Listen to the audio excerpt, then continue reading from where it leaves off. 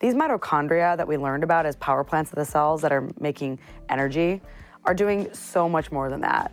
They're not only making the energy, but they're deciding where the energy goes. So there's a lot of signaling that's going on. And they're literally taking in this information from the environment, and they're saying, okay, am I safe? Am I not safe?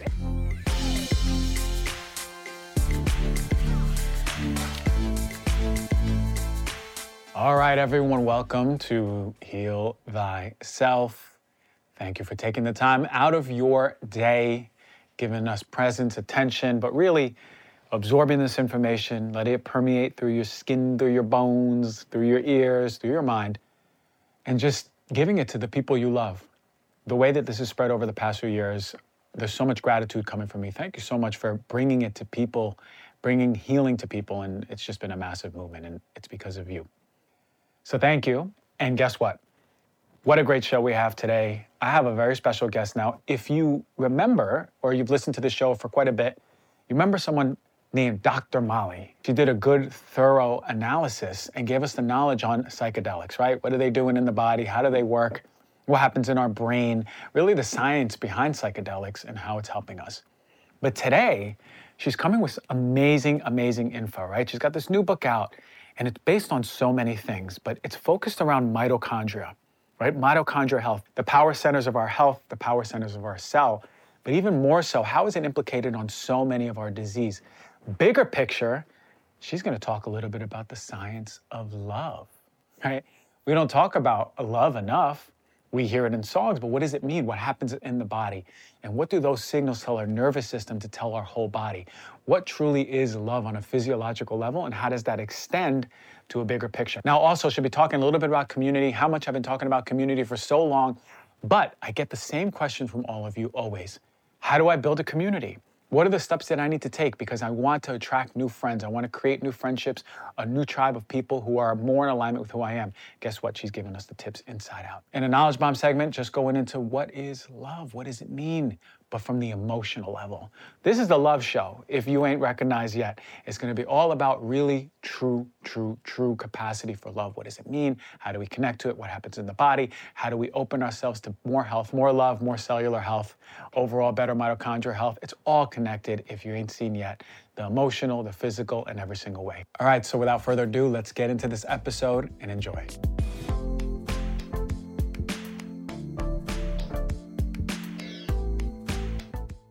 All right, for number 2 on the show, what a gift it is to have Dr. Molly Maloof here. She's the author of The Spark Factor. This book is gonna blow your mind away. She has been going deep into everything, all things, the connection between our cells, mitochondria, and love. She is the CEO of Adamo Biosciences, and they are researching everything about the science of love, something that hasn't been updated in so long. We don't even understand what love is. We don't even understand really what's going on in the body. She's a physician, a writer. Listen, she's the biggest go-getter I know. That's what it boils down to. And thank you for coming on the show. Listen, last one we talked about ketamine, we talked about psychedelics, and now you're just gonna kick the door down and talk about love and cells and community and connection and nervous system and everything. Yeah. What a gift to have you on here. Thank you so much for having me. It's always a pleasure to be here. It is. It's nice to have you here. Like, you're always on the go. You're like Carmen Sandiego. I don't know what part of the world you're at. People have told me that so many times. I'm trying to slow down and find balance, but the hard part is launching a book is like an insane endeavor, and there's a lot of challenges and traveling. But last year was like probably the first year where I was like, okay, I've found my limit of my stress, my capacity to handle certain stress. I was like I filled my cup to the brink, and I didn't overflow, but I got pretty close. And so this year it's about reconfiguring my lifestyle and developing a lot more balance and a lot more harmony. You know, I think we all, those of us who are achievement oriented, we're always trying to seek what we can do, what's possible. And then you go out and do so many things and you're like, whoa, this comes at a cost. And one of the things I teach about in my book is that like health is kind of like energy currency in a way. Like ATP is what literally is produced when your mitochondria, take oxygen and food substrates and turn it into energy. And so our health is literally a reflection of our energy capacity. Like how much energy do we have to actually function? But what I've learned is that you basically have to not just build your sort of bank of energy in your cells, just so I have to like not spend it all. Right. You know? And so I would build a lot of energy and then I would go spend it and then I would go recover and then build it and spend it.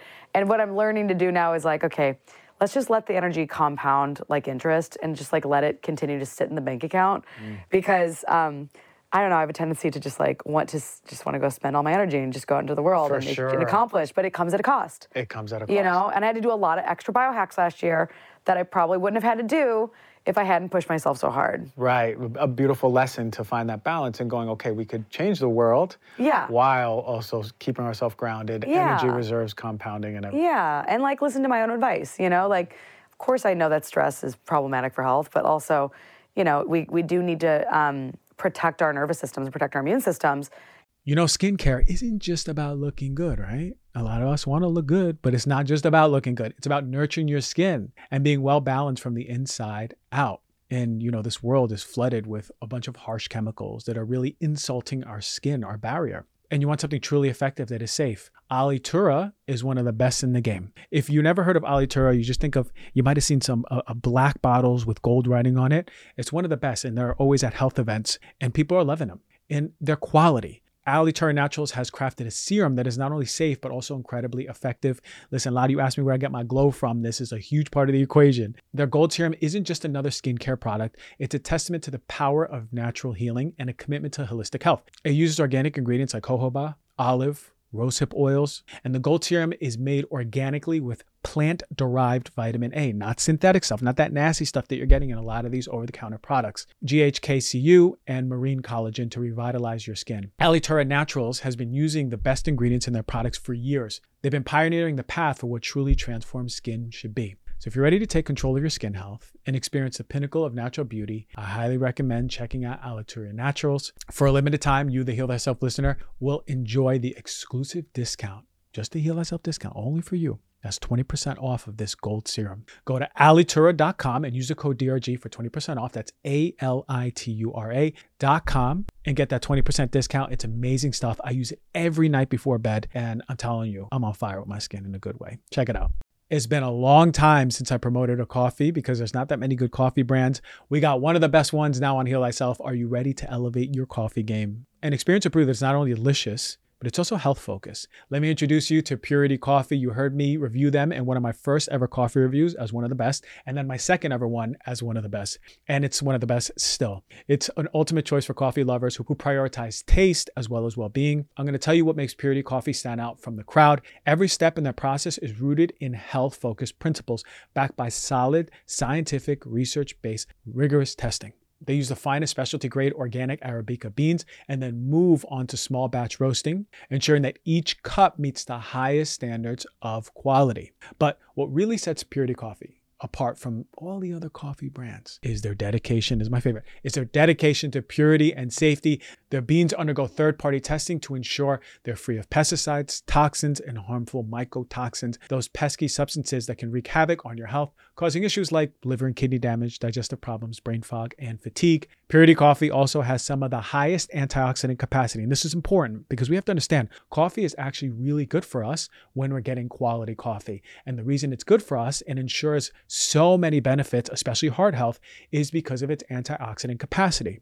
Purity has one of the highest antioxidants that you're going to find in coffee, giving you a powerful dose of healthy, boosting compounds with every sip. Purity Coffee is grown on regenerative organic farms that prioritize soil health, animal welfare, and community well-being. They have certifications by USDA Organic, Rainforest Alliance, and Smithsonian Bird Friendly. You can also trust Purity Coffee is not only good for you, but also good for the planet. They have a range of roasts from their light medium roast with sweet, fruity notes and their dark roast with rich, bold taste. So to try out one of my favorite coffees in existence and one that I recommend to everyone still to this day, I've been doing it for years, is Purity Coffee. Go to puritycoffee.com and use the code DRG for 30% off of your first purchase. That is puritycoffee.com and use the code DRG for 30% off of your order.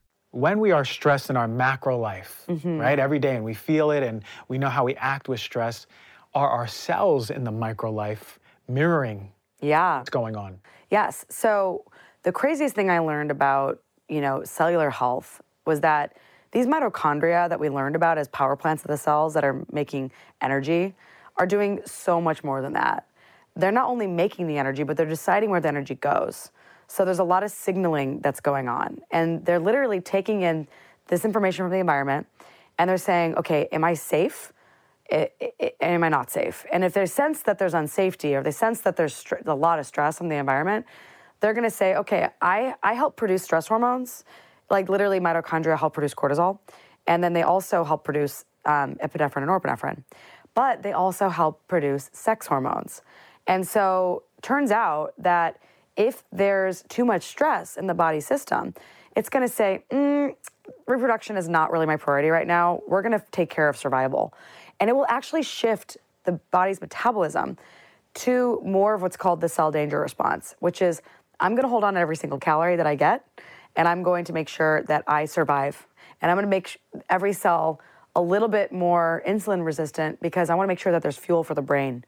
And so it's really unfortunate because it's honestly like chronic stress was not really supposed to be our lives. Like our genetics are not designed for chronic stress. So we live in these chronically stressful lives. And then if we're not careful, that chronic stress can really drain your energy. It's almost like your mitochondria are like batteries or capacitors, and their capacity will go down if you use them up for stress. And when that happens, your immune system doesn't necessarily have enough energy to mount a response, and your alarm systems that are supposed to go off when a pathogen comes into the cell, if there's not enough energy to mount that alarm response, then those infections can go right inside the cell, hijack your own metabolic machinery, and actually drain your energy further and really break the system. And this is part of why I think chronic fatigue emerges. And there's a great book on chronic fatigue called Chronic Fatigue Syndrome. It's mitochondria, not hypochondria. Wow. And it's literally by this Dr. Amy Myhill out in England. She wrote this great book. And it totally transformed my perspective on this disease that we thought was a psychosomatic condition. And I was like seeing patients with chronic fatigue, and they were not making it up. They were suffering. And they were like, what do I do? And I was like, well, let me go figure this out for you. And then the thing that I figured out was that, whoa, they've got a lot of intracellular infections. They had multiple hidden infections that no doctor was testing for. And then I'm like, whoa, these people need some serious healing. But the other thing I realized is that they all had something in common, which was that they got chronic fatigue after massively being stressed out and then having like a PTSD level stressor. So it was like their bodies were under a chronic stress, and then so their stress cup was already to the brink, and then a major life stressor happened, and then it overflowed, and it broke their system. And then those infections get inside the cell, and then they are thriving while you're miserable. And this is why chronic COVID happens. And this is why like chronic COVID has such widespread symptoms it's like global energy deficiency across the body. So you see brain symptoms, you see nervous system symptoms, you see heart symptoms, and you see, muscle symptoms and fatigue symptoms. And it's like, everyone's like, we don't understand chronic COVID. I'm like, it's chronic fatigue, guys. Mm-hmm. It's not rocket science. Mm-hmm. And yet, a lot of people don't know that there's options for, dealing with mitochondrial dysfunction. It takes ideally you want to catch it early. I got COVID after Burning Man, and I went and during COVID, I did ozone, which I don't know if you've ever done like 10 pass ozone, but my blood went from like dark to light. It was so crazy. It was so oxygenated. Yeah. And I felt like immediate improvement in the muscle pain when I did this. And it was like, pain is often, especially muscle pain during infection, is often a reflection of this energy deficiency that happens when you're enduring an infection and the inflammation as well. So that helped a lot. And then I was still feeling a bit lower energy after the infection, and I went and I did NAD therapy. Yeah. Oh my God, I was so skeptical, but I was so like, I just need to try anything. And one of my friends said, you just try, I did this, it helped me, you should try it. So I went and I did it, and I was like, I felt like a new person afterwards. It was crazy how fast I rebounded. I felt like better than I did going into COVID, which was crazy. So I didn't write about everything that I would want to put in the book, because some of the things that I've done in the last 6 months are more cutting edge, like, regenerative medicine. But I do think that what the book is really about is like, you need to have the basics covered to get your energy capacity at a healthy level on a daily, consistent basis. And then, if you do get sick and injured or sick and really broken down, that's when you want to pull in some of the more big guns. And like the book wasn't really about chronic disease. It really wasn't about treating chronic COVID, even though I'd mentioned some of this stuff in the book. The book was really about how do you maintain a healthy energy producing lifestyle. And then I'll probably write another book on like how to fix yourself once you're broken. Yeah. But yeah, I mean, the goal for this book is to take people who are generally healthy and get them to be optimally well and stay well so that if they do get hit with a stressor, they can bounce back. That makes sense. So when I think about this big picture, we have the mitochondria you're saying is basically the capacitor for our body. Yeah. As that's being affected, we're going to feel all around our body energy low. Yes. And energy is really the marker of health. The more energy we have to expend, the more health we have. Yep. But what happens is the mitochondria, which is helping for sex hormones, but also stress hormones, the more stressed we are, sex hormones are going down. Yeah. So we're not feeling that like, ooh, I feel vitality and libido going and that flow. And then you're saying when we are in that state, oh my God, that's when the infections are running rampant. They're having a great time. Oh, that's when they can get in, right? It's like a house that's been cut the power by 50%. And the security system's down. The security system's not working. And like, it's so crazy because like, I was like, where does inflammation come from? And I'm like, whoa, inflammation literally is the chain reaction that leads to the inflammasome signaling actually begins in mitochondrial dysfunction. I did not know that. Nobody taught me that in school. And I mean, I've learned a lot of things about how to mitigate inflammation, but one of my favorite things is high-dose pharmaceutical grade omegas. I mean, that was one of the saving graces of my year last year was like, because I was under a lot of chronic stress, and chronic stress is going to cause inflammation on its own. But then your diet's a really big key piece of inflammation, your environment. And so you really want to try to like tackle all the things that are going to lead to energy drains. Diet's big, movement's important. And obviously, like, living in a healthy environment's important. But mastering your stress, sources of stress, and then really plugging into a community and having deep connection, to me, that is one of the most game-changing facets of longevity that I didn't even know about. I, like, didn't know how important healthy relationships were to health. I always thought it was about, you know, stress, movement, mindfulness, you know, and it was always like an inside job. It was like, I'm going to do health, like, focus on my health. But then I realized that, like, if we cultivate relationships with other people who are healthy, they rub off on us. If we spend time with our family and our friends and we move around and we actually do like fitness activities with our friends, that's a great way to enhance our lifestyles. Sharing meals with people that you really care about is a great way to make new friends. I regularly do dinner parties and I have everyone bring someone new that I don't know. I mean, like, a lot of people don't know how to make friends. And a lot of my sickest patients are the most isolated. And I'm thinking to myself, how is it that how did I miss this connection piece? Like, what's this about? And so when I started really digging into connection, it led me to the science of love. And so a lot of people don't like the word love because they're like, oh, love means so many things to different people. But I'm really speaking about love from the lens of evolutionary biology, which, by the way, the Greeks, they had nailed all different kinds of love. They had names for self-love, for altruistic, unconditional love, of religion, of literally every facet of romantic love, eros, ludus, and like there's another one, mania, which was like sort of the dopamine of romantic love, the norepinephrine of romantic love. We'll get into the romantic love. They also had terms for companion love, familial love, and friendship love. But this is all also backed up by evolutionary biology. So we have this thing called the sex drive, right? There's a sex drive, the romantic love drive, and the attachment drive. And these are all intertwined human drives that constitute the concept of love because we needed to evolve love in order to survive. And it's likely that we won over other hominids specifically because we evolved the ability to connect. Because when people come together and they connect, they share information, they share resources, they increase the chances of reproduction, right? Like, last night I threw in a big event and this guy came in, he's like, oh my God, I saw this girl that I had just seen the night before and I asked her out because I had seen her twice. Yeah. Like, proximity is a big factor in who you date. Yeah. And so I was like, now when I go around society, and I'm such a nerd, let's get real, probably on the spectrum in some way, shape, or form. But I'm going around and I'm just looking at humans. I'm like examining people. I'm like, and you go to like a park and you can literally see love in action.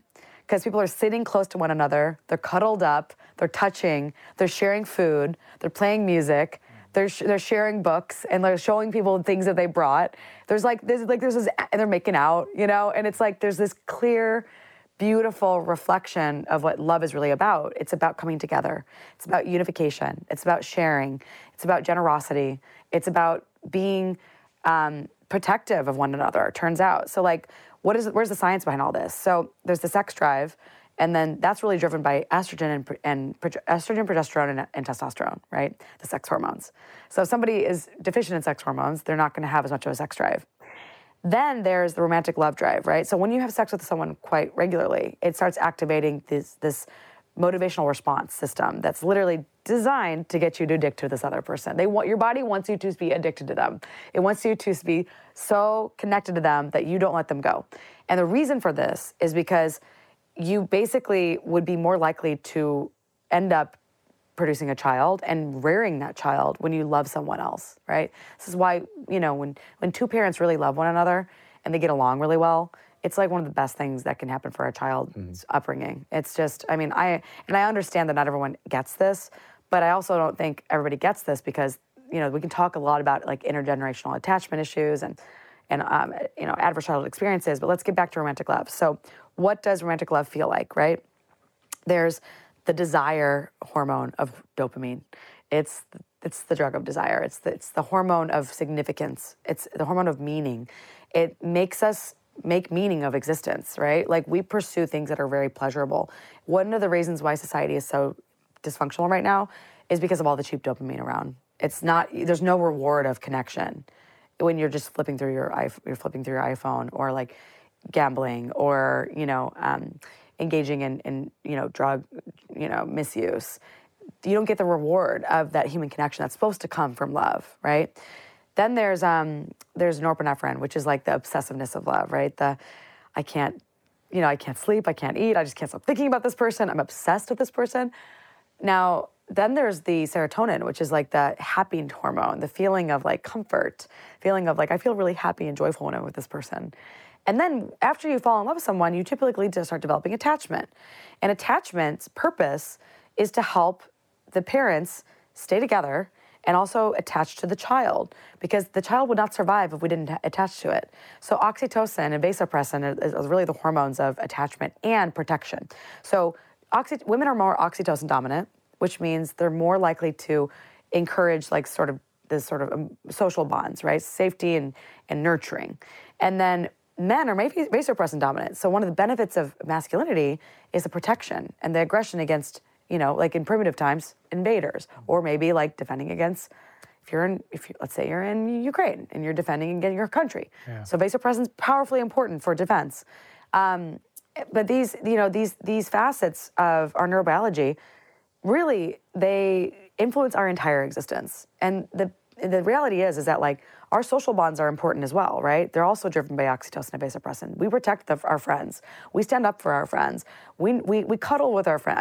I throw parties where we just biohack in my living room. We play with all my like infrared mats and my acupressure mats and all my biohacking tools. And we just sit around and cuddle and do Theragun, and like that's a lot of oxytocin happening in that room. So social connection is really key, and like. All of this in the positive light is very nourishing, right, for humanity. But the negative of love is, all right, so what happens if you can't find, if like a guy maybe grew up in an abusive situation, maybe was sexually abused as a child, can't find a partner, and and a guy or a girl goes out and sexually assaults someone, right? So the downside of every facet of love is without it, there's problems. So like romantic love, loss of romantic love, breakups can feel like literally you're going through withdrawal. Like literally your withdrawal, going through like a physical withdrawal to this other person. And then also, there's stalking, right? So unhealthy love is when there's an imbalance between how a person feels about a person and the other person, and they become obsessed and they stalk. And then there's also things like emotional abuse and physical abuse in a romantic relationship, which can happen if you're attached to someone but you can't let them go, and they're still hurting you, but you're still there. And then there's things like the downsides of divorce, right? Like when two parents break up, it can affect, it's considered an adverse childhood experience because it can affect their development, their neurodevelopment. Although I think we're making big strides in society for co-parenting. I think there's a lot of good examples now of how to do that. But then, we have these deep bonds of our families. But then the downside of that is we have loss with grief. Inevitably, we're going to lose our parents. We're going to lose our grandparents. And so, these bonds keep us alive for longer when they're healthy. But the downside of love is that we experience loss, we experience pain, and we experience grief. With social connectivity, when you feel connected to a community, you feel super safe and connected and healthy, and you feel like you have support and you have nervous system co-regulation when you're having a bad day. Then if you maybe this happened to one of my friends where there was a relationship conflict between him and this girl, and he maybe did some things he shouldn't have done. And what happened was they ostracized him. They just, you're not part of our group anymore. So ostracism is one of the most painful things a person can go through. Being kicked out of a community happened to two of my guy friends actually this year. So I think if we were taught about the complexities of love and how this is core programming of being human, we wouldn't see nearly as many problems in society. But the problem is we get this body as a baby. We're raised by parents who have no idea how life is programmed. They're just doing the best they can, and then most people didn't get parenting classes, right? So now you're growing up and you're kind of got this body without there's no owner's manual. Where's the owner's manual for how love works? Where's the owner's manual for how am I supposed to feed myself? So a big piece of what I try to write about in the book is let's break health down into its first principles. And then if you understand those basics, that's the first step to getting healthy is you got to get the basics right. You got to get your food right. You got to get your movement right. You got to get your stress right. And you got to get your environment right. And you have to get your connection. And if you can, but all this stuff, I did not learn in medical school. Right. All this stuff came after. I did design a course in medical school called Physician Heal Thyself, Evidence-Based Lifestyle. And we covered a lot of these topics. But we didn't cover them with the first principles approach of what's the science what's really the science behind organismal biology. This all came in the last 10 years of my career. I had to learn this through building a practice that was about optimizing health, doing a lot of personalized medical research, working with a bunch of startups that were learning how to create wearable technology to measure health, and then working at Stanford where I got to collect all my knowledge and put it into a really comprehensive curriculum. And that so this was not I didn't always have I wasn't always this healthy. I had to learn, okay, here's all the reasons why I'm not healthy, and then here's all the ways that I could become healthy. But it took me a long time. And I didn't write this book as this is an overnight success book. If you read my book, you are going to have ecstatic health tomorrow. I really think we need to get past those kinds of books. That doesn't really exist. Health comes from consistency. Health comes from regular habits and from getting your habits consistent over time, which builds energy like compounding interest. Mm-hmm. Over time. And patience and continuously feeding that. Yeah. And it's that account that is just growing. Yeah. And this is why people are wow, I've done this for 2 months, 3 months, and I'm feeling completely different. Yeah. Right? And some things have bigger bangs than others. You're whoa, I'm working out now. I feel so much better. Oh wow, my God, I forgot about that. Or sleeping early. Or getting more movement in throughout the day. Getting movement throughout the day. So, but coming back to this community thing. Now I'm with you. A while ago, maybe a year and a half ago, I did a show on community. Yeah. And I talked about, I looked into the studies on community and seeing how this is a measurement of health, sometimes more important than things like obesity, smoking, lipids, blood lipids. Sedentary behavior. And I was hypertension. Hypertension. So then I was wait a minute. Yeah. Wait a minute. Why isn't this being asked at one of the first questions at every medical doctor's visit? appointment. Yeah. Every doctor's appointment. But we're so quick to do the other things without even asking, not even entertaining. Do you feel alone? Do you have social connection? Do you have a confidant? Do you feel supported? Mm-hmm. But inevitably, I keep getting the same question. Okay, here I am living in North Dakota. Here I am living in the Bismarck. Yeah. How do I find a community? How do I make friends? Is there ways that people can start to when we were young. I really young, want to write a book on making friends. Seriously, because literally I've been asked this question on so many podcasts, and it's not even in my book. But I had to start doing the research to figure this out so that I could answer this question for people. I actually hired a bunch of interns from great universities this summer to read all these books for me. I was surprised at how little literature was out there on the topics of friendship and the topics of self-love. Yeah. And the one most interesting, but there was a lot of information on loneliness. So I was okay, let's lean into loneliness for a second. Why do we have loneliness? And everyone's there's this loneliness epidemic. And it's no, there's a disconnection epidemic, and loneliness is a symptom of disconnection. Mm-hmm. And loneliness is actually a primitive hunger signal that's supposed to bring you closer to a tribe. What happens if you don't have a tribe? Now you're looping into loneliness and despair and sadness and depression. And this is definitely a challenge for people because one of the biggest things I found in my research was that it's not enough to just teach people how to make friends.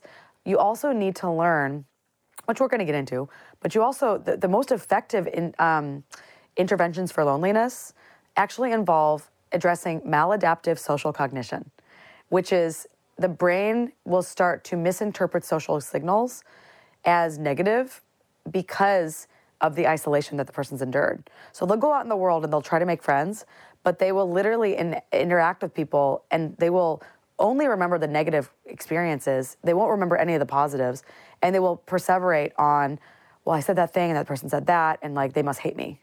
And it's surprising how in the research, it basically demonstrates that if you want to first address loneliness, you have to address the way that a person is misperceiving their reality. Who knew? You know, like who knew? And the funny thing is I think the biggest problem is like people are interacting with people on their phones and they're just, it's like processed food. Like it's not nourishing. Processed social connection isn't nourishing. So then they get into the real world and they're like, well, this isn't giving me a ton of dopamine because I don't, you know, I'm like feeling really uncomfortable and I don't know these people. And so they're like, they don't feel safe and they don't feel like they can let down their guard. And so one of the things that I recommend starting with is, well, if you have one friend, you can have 10 friends. So the key is you want to find your most social friend and go to them and say, hey, I would love to meet some of your friends. Can you introduce me to people? Like, just like dating's actually a lot easier if you have other people connect you. It's easier to make friends if you have someone who's vouching for you socially. So a lot of the reasons why people don't let other people into their social groups is because they haven't vetted them. And they want to know that this person's safe and this person's cool and this person's not going to be weird.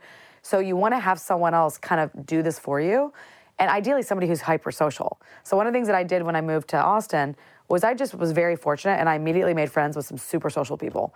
And they started spreading the word that I'm great and I'm nice and whatever. One of my best friends, I had played a role in helping her life transform after she lost her partner.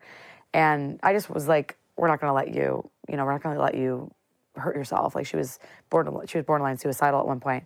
And so because I had played such a role in her life, she had basically spread this positive rumor across Austin that I'm like a really great friend. So that really helped me integrate into a community because I already had people who'd vouched for me socially. Right.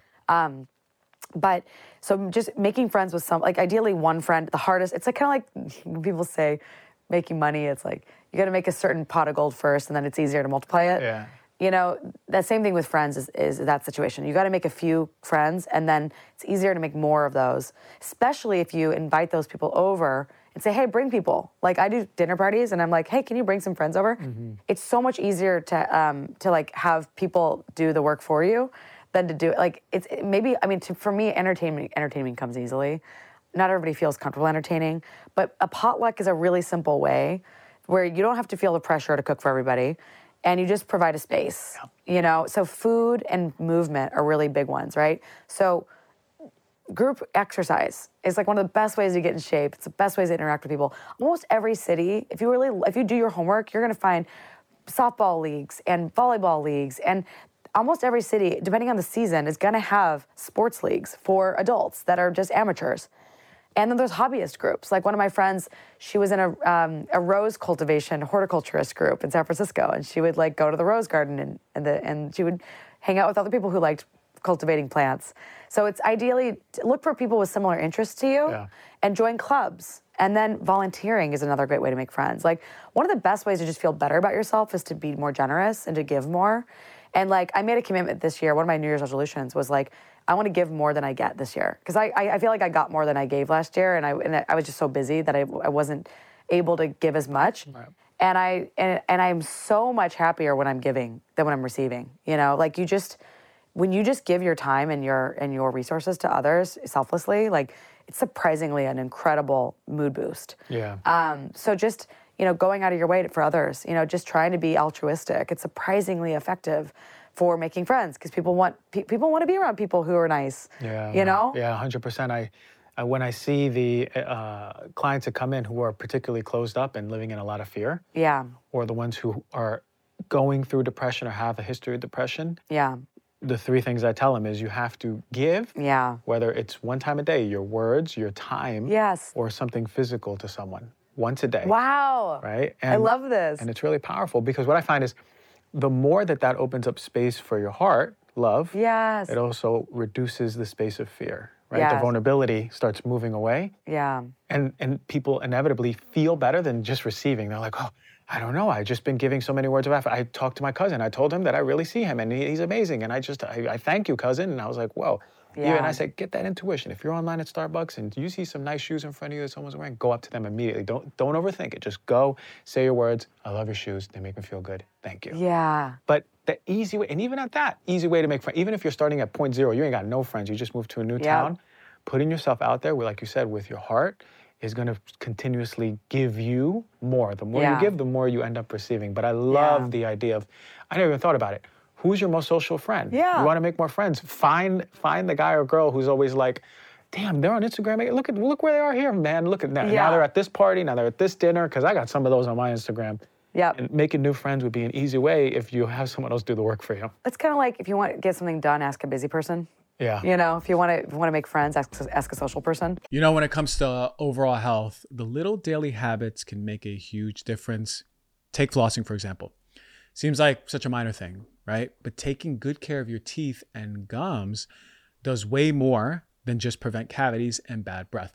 Emerging research shows that it can actually support whole body health and may even prevent cognitive decline as you age. That's wild, right? That's why I'm really excited to tell you about this awesome company called Slate and their game-changing 3-in-1 electric flosser. It's the only product out there that flosses your teeth, massages your gums, and even scrapes your tongue to remove bacteria to promote fresher breath. I've been using the Slate flosser for about a month now, and I'm hooked. Unlike regular floss picks that you have to jam into your mouth, this electric flosser does all the work for you with 12,000 sonic vibrations per minute, really cleaning out them gums. The innovative gum sweeps give your gums a gentle massage to increase circulation too. And let's not forget the built-in tongue scraper to help zap bad breath at the source. So to start one of the easiest and healthiest daily habits with the Slate electric flosser, go to slateflosser.com and use the code DRG to get 10% off of your very own flosser. That's 10% off of your easy-to-use Slate electric flosser at slateflosser.com/DRG, SLATEFLOSSER.com, and the code is DRG. You know, living a long life is great. It is. We all want to live longer. But what's even better is living those years in good health, right? Free of the chronic diseases and the ailments. Unfortunately for many, the gap between lifespan and health span is way too wide. And we spend our last years ill, not enjoying our life to the fullest. And that's why I'm always into research-based products, quality supplements that are coming out to you, the highest, the best of the best, some of the best rigorously tested supplements. And one of my favorite companies across the board is Momentous. And they have two that I use every single day, creatine and collagen. These are the two powerhouses at work. I've been opened and I've been working out more 4 times a week. I'm lifting heavy weights, and these are staples. And not just me, I think everyone should be out working out, building muscle, staples to muscle repair and muscle growth. But what sets Momentous apart from the rest is its clinically researched formulas. For the collagen, it delivers 15 grams of collagen, supporting your body in various ways. And it's not just one type of collagen, it's all the types of collagen, right? A lot of companies just have one type of collagen. You want all the types of your body's absorbing and utilizing this collagen the way you desire the body to use it. But boy, oh boy, the gold standard for working out, if you're not on this, you don't even have to be working out. You can use it for your brain. It's creatine. Momentous creatine is fantastic. There's no fillers, no additive, pure, effective ingredients you can trust. Trust is everything when it comes to supplements. Momentous third-party test. There's no surprises. What you see on the package is what you get. So if you're like me, you want to fuel your body with the best of the best, go to livemomentous.com and use the code DRG for 15% off of creatine and collagen and all their top-notch products. That is livemomentous.com with the code DRG for your discount. It was really funny. It's like when you sleep really well and you meet someone who doesn't sleep well, you're like, how do you not understand how to sleep?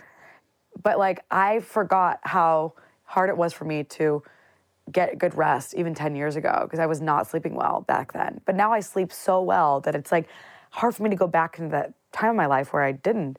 And the same thing with socialization. Like, I worked so hard in the last 10 years to build community that now it's like hard for me to understand. But then I was like, the pandemic, that's when I started realizing, oh, this is what it's like to feel disconnected. Because there was a good 9 months where I was not interacting with more than maybe 10 people. And I felt so, it was mostly my family and like a few people that I knew in the towns I was living in. And at one point that got down to like 3 to 4 people.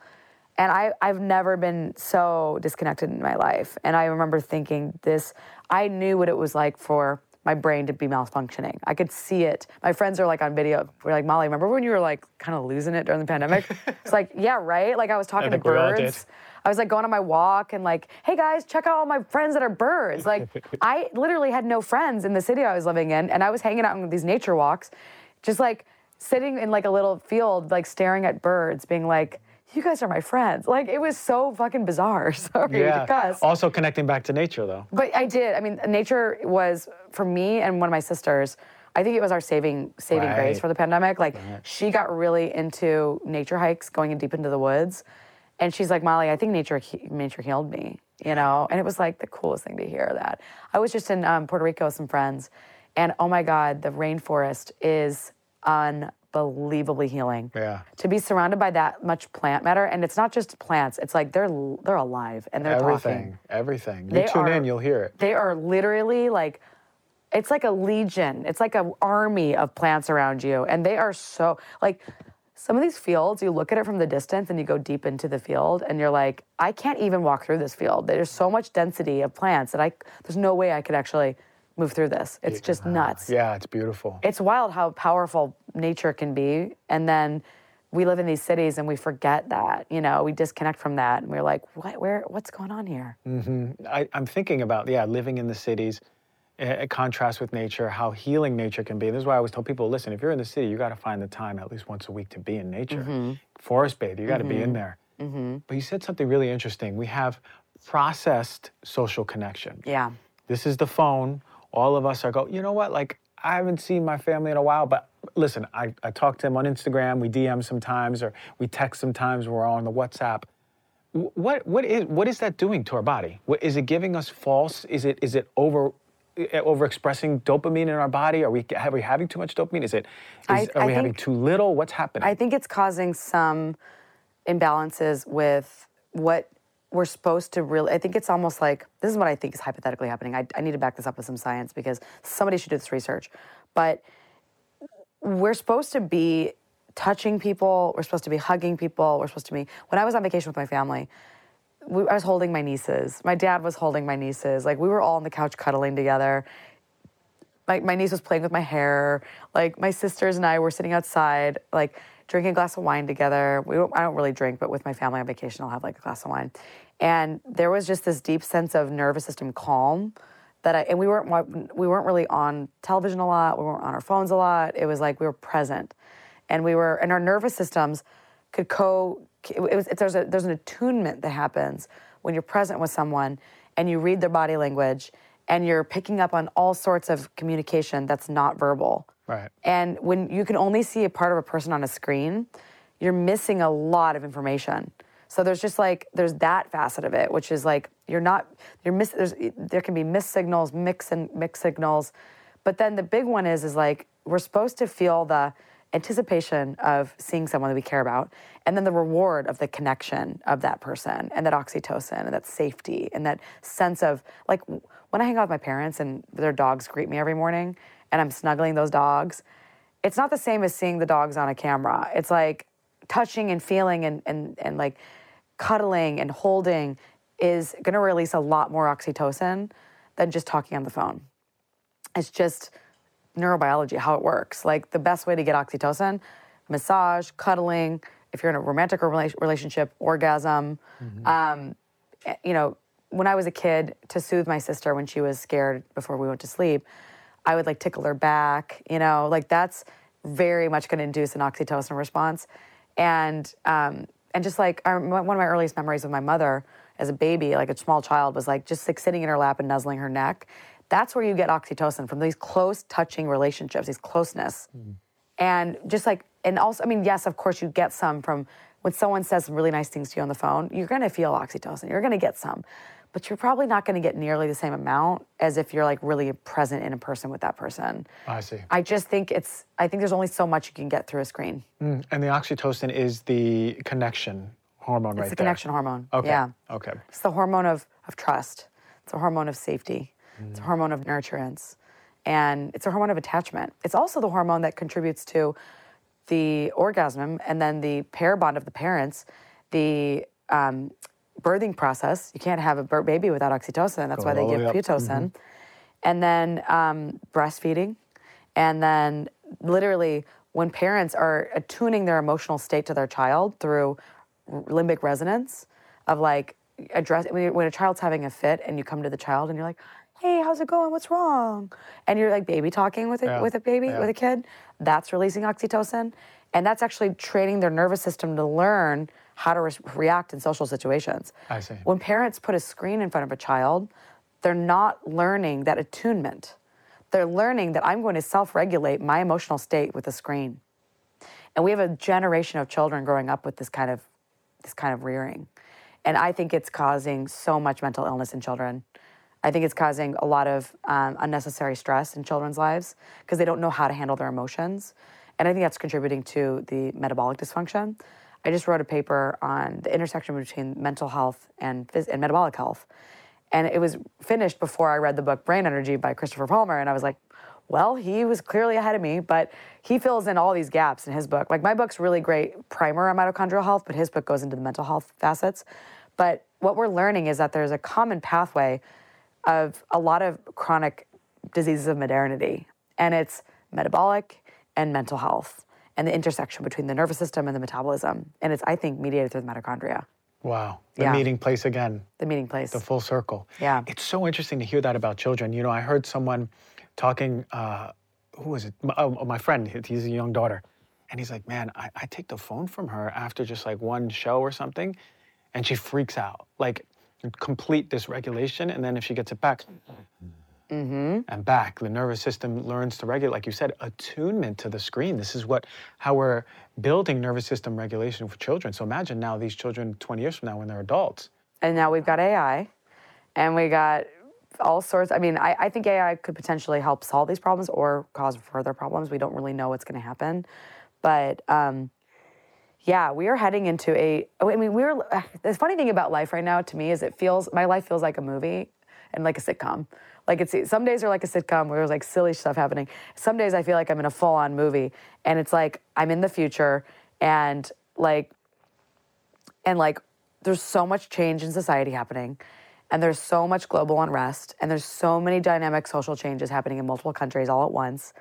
And it feels like we're heading into what could end up being the golden age of humanity, but we have to get through this really chaotic period of time.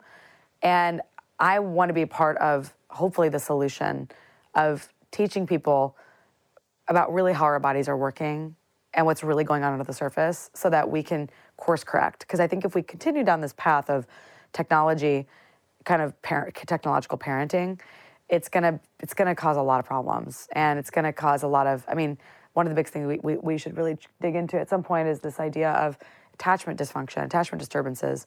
And an insecure attachment is when someone becomes anxious or avoidant or disorganized in their adult relationships as a result of their relationships with their parents growing up. Yeah. So imagine if your parent doesn't pay attention to you and you get really worked up emotionally, but they never respond. And so they give you the screen. And you learn that the only way that you can regulate is to regulate yourself with technology. You can see how this person could become avoidant to other people's love, right? Well, my parent didn't show up for me, didn't attune their nervous system to me. They were turned off. They handed me this thing. So now when someone tries to reach me when I'm struggling, I turn off and go into my phone. Yeah. I mean, and then what happens is that person grows up that way. Maybe they have a child, and then what do they learn? That's how I was raised. That's how I'm going to raise my kid. Right. And this is the thing. Longevity is like largely maybe 10 to 20% genetics. It's probably more so nurture than nature, and we need to recognize that because it's malleable. But we have to examine the ways that we're designing society and the ways that we're thinking about work and the ways that we're thinking about how people, like how people reproduce. Yeah, and what we do with our children. And what we do with our kids. And that brings me to so for me, the approach that I take with these attachments is that's the way we protect ourselves from the emotions that are unfelt or unlovable. Yeah. Right when they're coming up, oh no, I'm gonna go right to this avoidance or right to this attachment. And you see that all the time, but now we're adding another layer with the phones and children, right? Yeah. So wow, mom won't pay attention to me, I feel sad or I feel angry. Let me attune to this device that I'm given. Yeah. And then continuously, that's perpetuated through life. Imagine in relationships, that kid in 10, 15 years, right?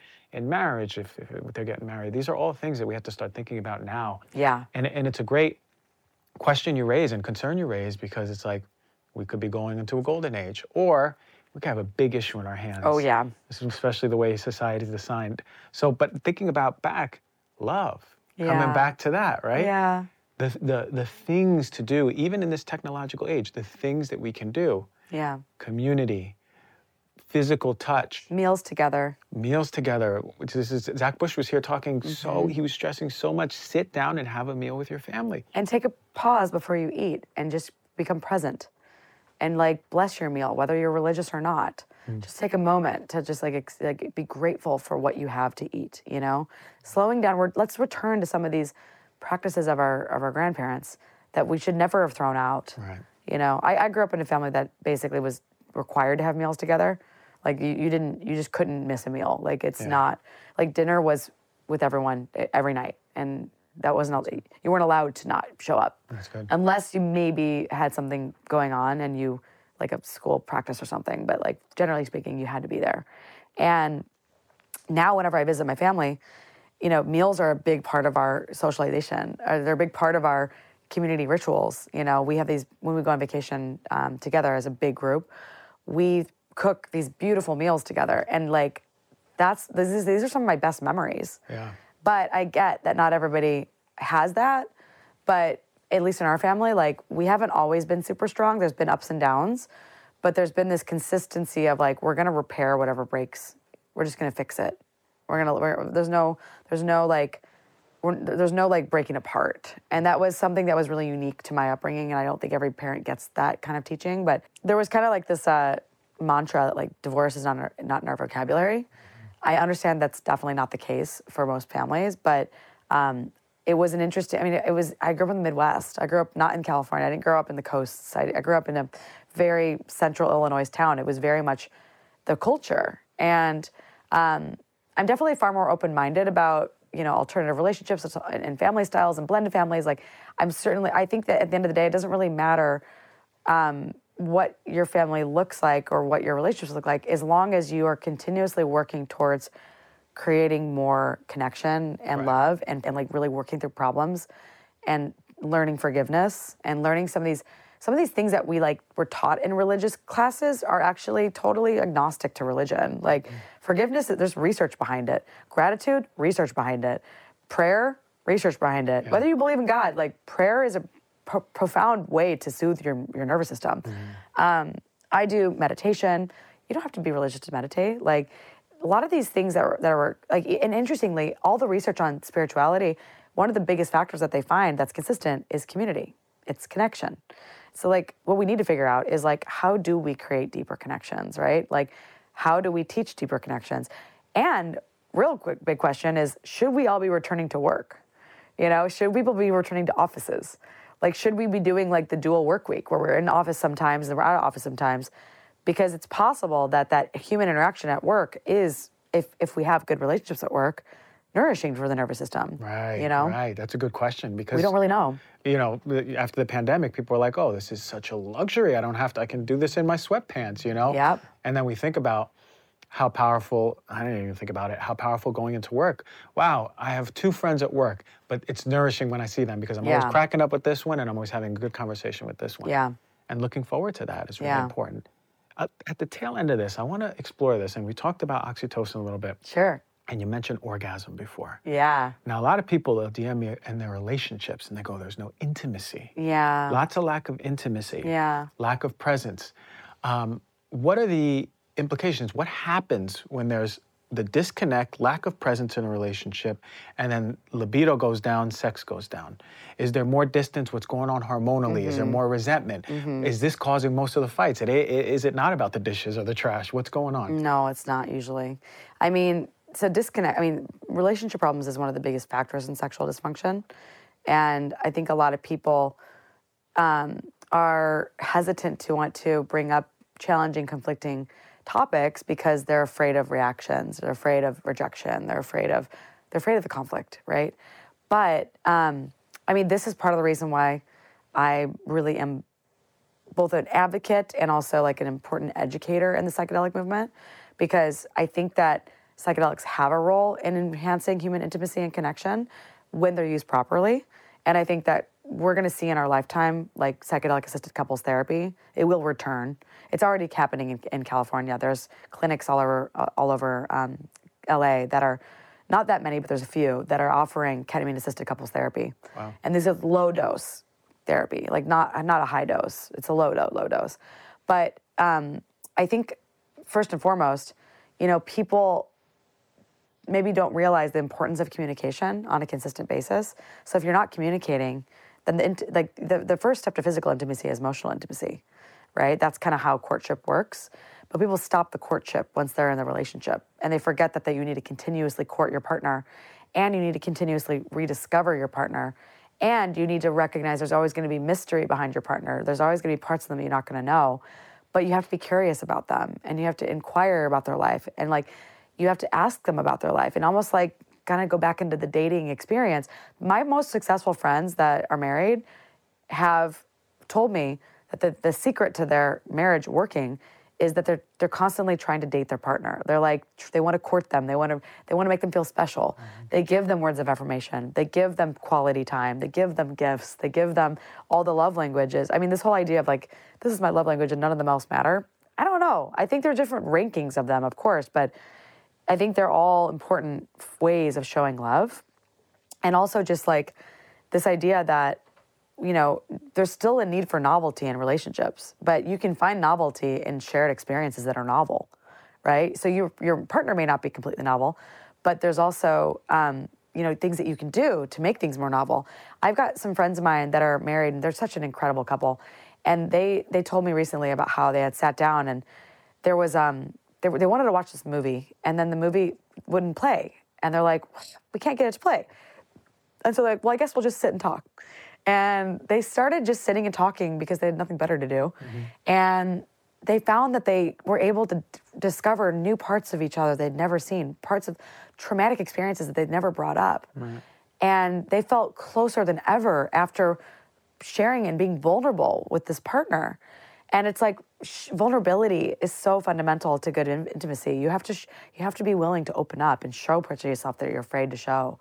And ideally, learning how to, I have this entire, I'm going to be putting out a lot of content this year when this new website comes up for Adamo, but basically, one of the things that I learned is this technique called imago therapy, and it's called mirroring, empathizing, and validating. So it's you mirror this person's experience that's challenging. Let's say there's something that really comes up in a conversation that's really hard. You say, okay, I can notice that what you're going through is really, really challenging. I can see that this is hard for you. So you're mirroring back, or maybe even do some active listening. Am I getting this right? Is this what you're really experiencing? Is this what you mean? And then empathizing. Oh my God, that must be really hard. How does it make you feel? I can imagine that would make me feel this way. And then validating, which is you know what? All of those are real concerns that you deserve to have. But the problem is that people don't always have these conflict resolution skills. They may not know how to do nonviolent communication, which is not blaming another person for how you feel, but saying, when you do this thing, this is how it makes me feel. And it's you're saying, this is my personal experience to your behavior. And it gives them an opportunity to recognize that oh, that's the thing that makes me feel hurt, But I didn't learn all these skill sets until I started studying love. And I was whoa, there are so many great books out there that have literally figured out a lot of these ways. But I didn't get taught this in school. So a lot of people are just kind of flying blind in relationships, and they don't know how to increase intimacy. But one of the biggest ways to improve intimacy is to just start creating more physical connection, more touch, more hugs, more cuddles, more massage, just more kisses, more affection. Not everybody grew up in an affectionate family, and so sometimes that makes them uncomfortable. But reading someone's body language, really addressing how are they behaving? Maybe they need a little hug or something. Maybe they need some attention. We forget to do these things because we get stuck in our own inner illusion of our separate self. Right, right. And we stay in the ego. Yeah. And then we start, not coincidentally, putting them as the villain, right? Yeah, the drama triangles are so common, right? Right. But then there's also just there's a lack of embodiment consistently throughout a lot of people's lives with themselves. So one of the things that dramatically improved my personal relationships was I spent a year on self-love, and that included working on attachment. And I was like, man, I really got to work on my relationship to myself. Like, that's what needs the work. When you really develop a deep sense of appreciation for who you are, you stop blaming other people for how you feel because you realize that it's your experience. And you're like, oh, this is how I feel. I'm struggling with who I am. And then I'm making this other person out to be a bad guy. But really, it's like they're just a mirror to what's actually going on inside here. You know? What powerful information if you listen. If you listen. And you take a look and you go, whoa, okay, I see what's going on here, right? And that's the conscious part in being in a relationship, which is sometimes the hardest part, right? Yeah. Because relationships are the trigger. You ain't gonna get any more triggers like that's a boot camp. Yep. Especially early on, so. And that trigger, those triggers are gonna expose, your shadow. And they're gonna, and then you need to be like, hey, shadow, you're welcome here. Instead of, don't talk, don't do anything. Right. It's like, no, your shadow actually needs to be part of the conversation. Yeah. Like when I started telling people about like, okay, so when this happens, I react this way. And I need you to know that this is just like, this is what some of the things that will trigger me. Yeah. And I want you to be aware of that in the event that it ever happens. Like really being honest with yourself about the parts of yourself that you don't want people to see. Because they're going to see him eventually. Yeah. They're going to see him. You give them fair warning. You go, hey, I'm reacting like this. Sometimes when this happens, this is how I show up. Yeah, and if that happens, being like, oh my God, I got triggered. Right. And especially if it's having the hardest thing is in the moment you're being triggered, and then you're like, wait, how do I pause this? And really, the only way that I can consistently hack triggers is by meditating more often. These days, it seems like everyone is carrying on a beverage, whether it's soda or flavored water or kombucha or coffee or tea. But not all beverages are created equal when it comes to quality and health benefits. That is why I become obsessed with Peak's Sun Goddess Matcha. I've been using this it's one of the first supplements I really invested in. It's 4 years ago, probably. And it's not just any old matcha powder. We're talking organic, ceremonial grade matcha tea that has been meticulously screened for pesticides, heavy metals, mold, and even radioactive isotopes. Peak takes no shortcuts. Their matcha is cultivated by 9th degree tea masters in Kagoshima, Japan, using century-old traditions. Their plants are shaded for 35% longer than usual to maximize the production of vital compounds like L-theanine for calm, steady energy and chlorophyll for its detoxifying anti-aging properties. I start every morning with a frothy cup of Sun Goddess matcha. Not just for energizing my body, we all want to get that caffeine kick, okay, but for the amazing gut health, metabolism boosting, and antioxidant benefits. The phytonutrients nurture my digestive system, the EGCG compounds help my body burn calories efficiently, and the chlorophyll gives my skin the awesome reading. You see I'm glowing right now, right? That's because of the matcha. There's perfectly proportioned packets that are easy to mix with water whenever I need to pick me up. So easy to make a consistent self-care ritual. Peak is offering you, the Heal Thyself listener, 15% off of their Sun Goddess matcha, plus a free beaker and a rechargeable frother when you go to peaklife.com/DRG. They're so confident that you're going to love it. There's even a 30-day money-back guarantee. No code at checkout. Just go to PIQUELIFE.com/DRG. You're going to get 15% off plus all those freebies. But when I'm traveling and my meditation sometimes falls off the wayside, man, that's when this fuse gets shorter. And then, this is the real life stuff, This is the stuff that is like, the real flex is like when you're in the moment of being triggered, you stop yourself, but it's hard when your nervous system can just like fly off, and and this is the thing about trauma, right? So almost everybody has some form of trauma, whether it's big trauma, big T or little t.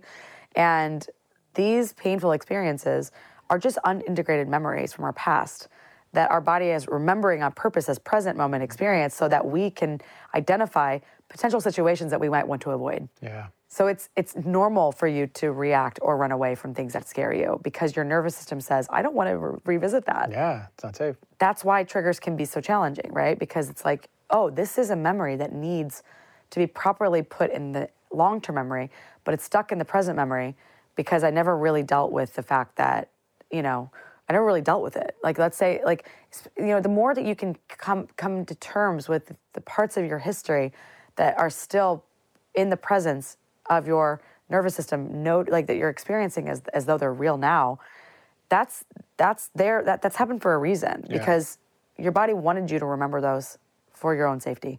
But the problem is that it's like malware running in the back of the brain. Like traumatic memories are like malware.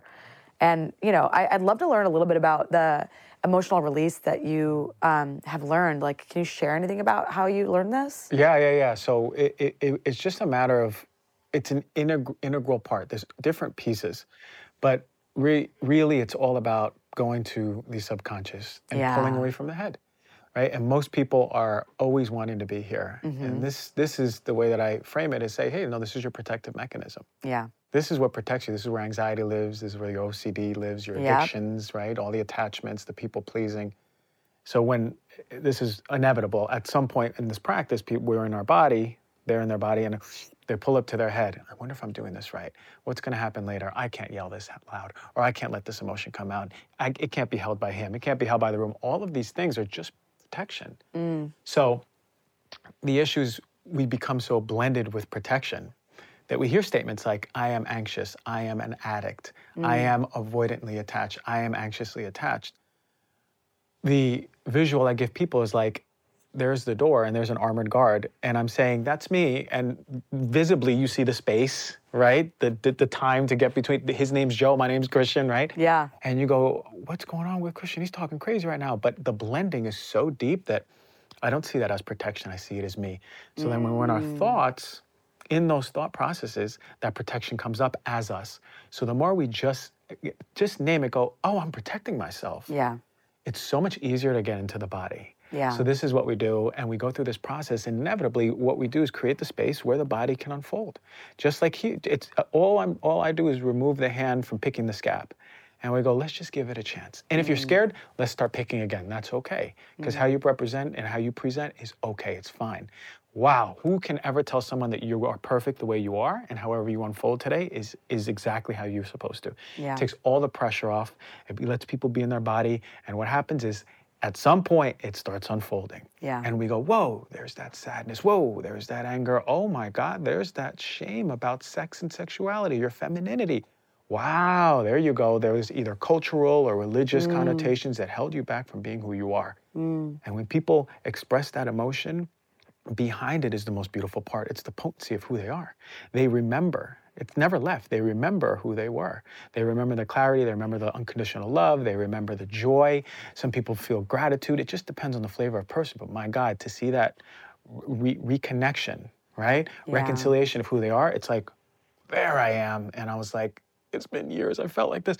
I'm so clear. I see everything. Oh my God, I know. And now I know. Now I remember. Yeah. Those moments is like, there you go. There's the heaven that you are. Yeah. There you go, right? So it's been that type of process. So Wow. what happens biochemically, I don't know yet. Maybe we'll do some pre and post testing, some electrodes in the head, but we'll see where that unfolds. I'm so bullish on the subconscious reprogramming, like hypnotherapy, meditation, psychedelics, somatic experiencing, somatic therapies, like what you're describing, emotional release technologies. They're all operating on, even like dream work, hypnagogic states, it's like all operating on this level. And this is the level of where the mind can change. And it doesn't change intellectually very easily. We can learn a lot of things intellectually, and then when shit hits the fan, it's like that all goes out the door. Yeah, and this is why people are like, I've been talking to a therapist for 10 years, and then I just did 1 hour, one session, and I've never felt like this. And it's because exactly what you said. The egoic, cognitive mind wants the answers. We want to remember the moment, and now I understand myself. Versus the body going, hold on, I don't care about your stories. I don't care if you even understand that moment. It only cares, are you repressing or are you expressing? That's it. Are you repressing or are you expressing? If you are, that's all the body is concerned with. It doesn't even care about your story with your friend or your dad or this or that. Only if you're allowing yourself to be feeling that emotion. So I think emotion is energy in motion. Yeah. And I think when people block their own energy and motion, they like block their own emotional response, it's causing resistance to energy flow. 100%. It's just like this is like a physics thing, right? Yeah. But it's controlled by the mind. Yeah. And the mitochondria are like these little antennas, and they're transmitting consciousness throughout every cell. And because electricity, is information flow, right? And so to me, this is one of the biggest questions in like chronic disease today, which is how do you take a person out of a chronically stressed nervous system where it's like in constant hypervigilance and get them to leave this cell danger response and actually drop into safety, drop into feeling everything and then feeling calm. Like I learned that like through, you know, our mutual friend Anthony Lemmy, like if I'm going through something really intense emotionally, the best thing I can do is like, and I did this over New Year's around that time. I had dealt with something profoundly challenging, and I went to my room, and I shook, and I let my body just shake it out, shake it out, shake it out, shake it out. And then I also have been studying this thing called Kama Mudra, which is kind of like Kama Sutra, but it's like the spiritual approach to bliss. And I was like, okay, I can convert this experience of fear and pain into bliss. So I was actively turning these physical convulsions into pleasure. And I was like, whoa, I didn't know I could do that. Yeah. Like, I didn't know I could shake that and turn that fear into bliss. Like, I didn't know that was possible. Yeah, so my take on that is the fear was the lead blanket that was over the bliss that is you. Yeah. So you just access that part of you, right? So, to go back to your question, how do we allow people to come, how do we give people that moment where they can get out of that stressful state? But for me, the way I approach stress is only the response to you not allowing emotion to be expressed. That makes a lot of sense to me, because when I was told by a friend who's an expert in PTSD, I was told that people who have resolved their trauma don't get stressed. Right. Like and stressed, I mean stressed, like reactively stressed, right? And I was like, well, I guess there's things I need to work on. But it's funny because I did a lot of really cool stress hacking techniques last year. I did some neurofeedback that was like a new form of neurofeedback called think interfaces. And it's like you play a video game with your brain and it recalibrates your dopamine and norepinephrine. It's crazy. And for somebody who's been, I literally chemically on my Dutch test was running low on HVA and VMA. Mm-hmm. So I could literally... Right at the end, you saw those numbers. I was literally seeing low numbers. And I'm like, okay, this is obviously a consequence of stress. Yeah. And I go and I do this weird brain technology. And I'm like, lady, you are literally reprogramming my brain. What is this stuff? And she's like, it's this like new technology. But she's been working on it for a year. She's not even really out in the open about it. But she just got published in Nature.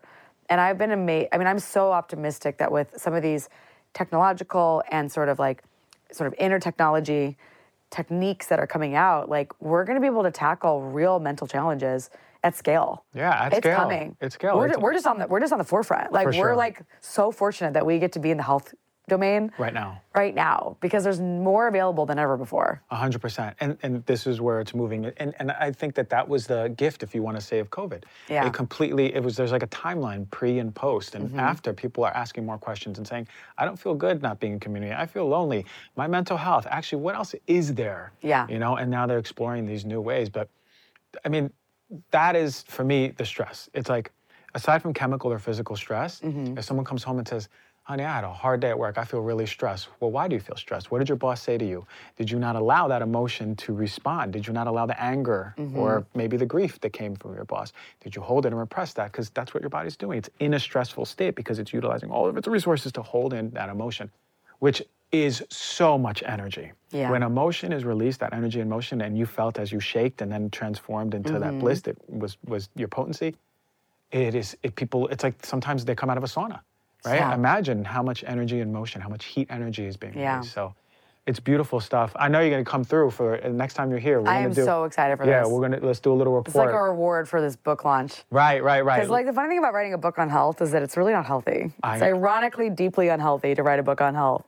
Because it's like you're doing another company at the same time, like you're launching another company. But it's been a dream of mine to always write a book and to be able to help more people than I could help in my practice. Yeah, so the book is called? The Spark Factor. Okay, and where do we get it? You can get it on Amazon, my website, drmolly.co/The Spark Factor, my Instagram at drmolly.co. Please follow me. Yeah, Dr. Molly's been someone I've been following for a long time, from the beginning on the psychedelics, and then you were talking on Clubhouse. I was listening to you every Thursday or Friday, I remember. Oh yeah, the Psychedelic News Hour, that was fun. Yeah, so you've always been putting out, you're one of the OGs. I remember you at Stanford. What a gift to have you here 2 times in a row. Next year we'll have you 3. Yay. It's going to be a every year thing, okay? You're a resident on this show, but thank you so much for your knowledge, for your perspectives on love, the biology of love, right? That this is such important information.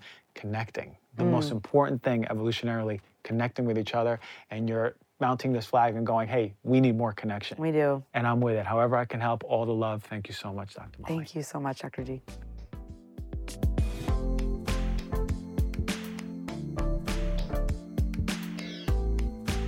All right, everyone. So now you heard about the physiology of love. What happens in the body when love is unfolding? The neurotransmitters, the hormones.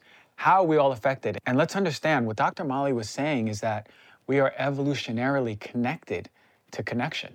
We are evolutionarily connected to the stimulus of what connection does to the body and the signals that it gives our body in safety. That is promoting the healing. You see, you can't do enough biohacks to ever measure what it feels like to be touched and loved by someone you care about, to feel safe in the arms of someone you care about, to feel safe in the home that you're living in. But I want to go into something that we don't think much about. So many people come to me and they go, Doc, I have such issues with vulnerability. There's a wall around my heart and I can't access anything, and I never let my partner in. And how many people listening right now is this connecting to, resonating with? How many of us suffer with, I just, my partner, I can't really get through to him or her. There's a wall there. And how many of us are living with the themes that we cannot be vulnerable, we cannot open our hearts? So what happens? Really, what's happening in our lives that has led us in adulthood to manifest in this way? Well, as always, it always happens when we're young. And as always, it always happens with the signals we're given at a young age. What do we see in the connection between mom and dad, right? Remember, from the ages of 1 through 6, we're developing our connection and definition of what the world means to us. And in this theta brainwave state, we're downloading everything. We're downloading caterpillar, what that means, and cat, what that means, and forest, and trees, and skies, and toy, and dog. Everything is given definition throughout this point of our life. We are like a big downloading human computer, but it's not downloading egoically. We're not cognizing, okay, here is a caterpillar and it moves this way. We see it, we observe it, but it's more the observed state. And it's downloading into our fascia, and now we're having a new relationship with it. So this happens at a young age. But most importantly, what we're downloading is our experience at home. Now, in the context of vulnerability, in the context of affection, connection, if that's not being modeled and expressed by mom to dad or dad to mom or your parents or whoever raised you, if you're not seeing the openness, the words of affirmation, I love you, I care about you, I'm happy, if you're not seeing the affection and the touching, the hugging, the hand-holding, the kissing on the cheek, the kissing on the lips, the hug from behind, if you're not witnessing that, then of course, what's being modeled to you is a different experience of what love and openness and connection and touch means. So very important to understand the signals that we're given at a young age, 1 through 6, are already being defined by us. So when it comes to the age of 7, now our brainwaves are changing, and now we're realizing and connecting egoically who is the person I need to be in relation to this experience. So now your stories start beginning. So if you're not seeing mom and dad connect on a deep level, speak to each other with love and respect, you're already getting the inputs that this is what relationship looks like. Even if you're watching movies and it's romantic and you see your friend's parents and it's different, the relationship that is most downloaded, that is most deeply, deeply downloaded in your body is that of mom and dad. So as we get older, those emotions become held back.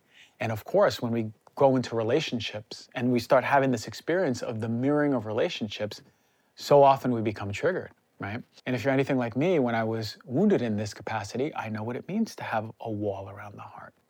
And how many people trigger and ask you, I want more connection, I want more love, I want more affection, I want more openness, I want more words of affirmation. Now, how many of you out here have trouble crying? How many out here actually wear a medal of honor saying, I don't cry. I haven't cried in 10 years. I don't know, I'm not connected to crying. Well, that's not a coincidence. The vulnerability aspect is so important because the more that we contain that part of us that is love, the more we contain also the part of us that is sadness. And the more we up-level that part of us that is fear. The thing that is holding us back from being our most expressive, loving, words of affirmation, touch, giving selves is fear. So with that said then, fear and love are on opposite sides of the spectrum, both very authentically you, but fear and love are on opposite sides of the spectrum. So as one goes up, one goes down. As one goes down, one goes up. So how do we begin to open up that wall of the heart so we can express more love? Love being everything. How do we express more of who we are? The container that holds all parts of us, that deepest fear and that highest love, the deepest sadness, but the highest joy. It is the container that holds everything. That is love. So showing up in relationship and the capacity of being able to hold your loved one, the most that anyone can ever hold this person, you said, you have permission to be exactly who you are. Without fear, that's love. That's deepest, truest, most unconditional love. So when you hear comments like self-love, you gotta love yourself. Here's this new book that just came out. It's about loving yourself. Or even worse, you're at the end of a lecture and they go, so the take-home story, just love yourself. What does that even mean, right? It means more specifically, allowing yourself to be who you are, right? Loving yourself is allowing the capacity of all of your emotions without fear. Allowing yourself to express who you are without fear. That is the container of unconditional love that you hold within yourself. You cannot love someone unconditionally if you can't even hold that within yourself. So the work is always you first. Now, I'm going to give you the first hack. I'm going to give you the first number one hack to opening your heart and reducing fear to be more authentically you. Check this out. What I want all of you to do, especially if you're living with the story, I don't cry, or I have a wall around my heart, or I have troubles with vulnerability, and I have my partner keep asking me to be more open and be more loving and give more words of affirmation, I'm going to give you the directions right now. Once a day, listen to your intuition. Once a day, I want you, whenever you're called to give a word of affirmation, give it.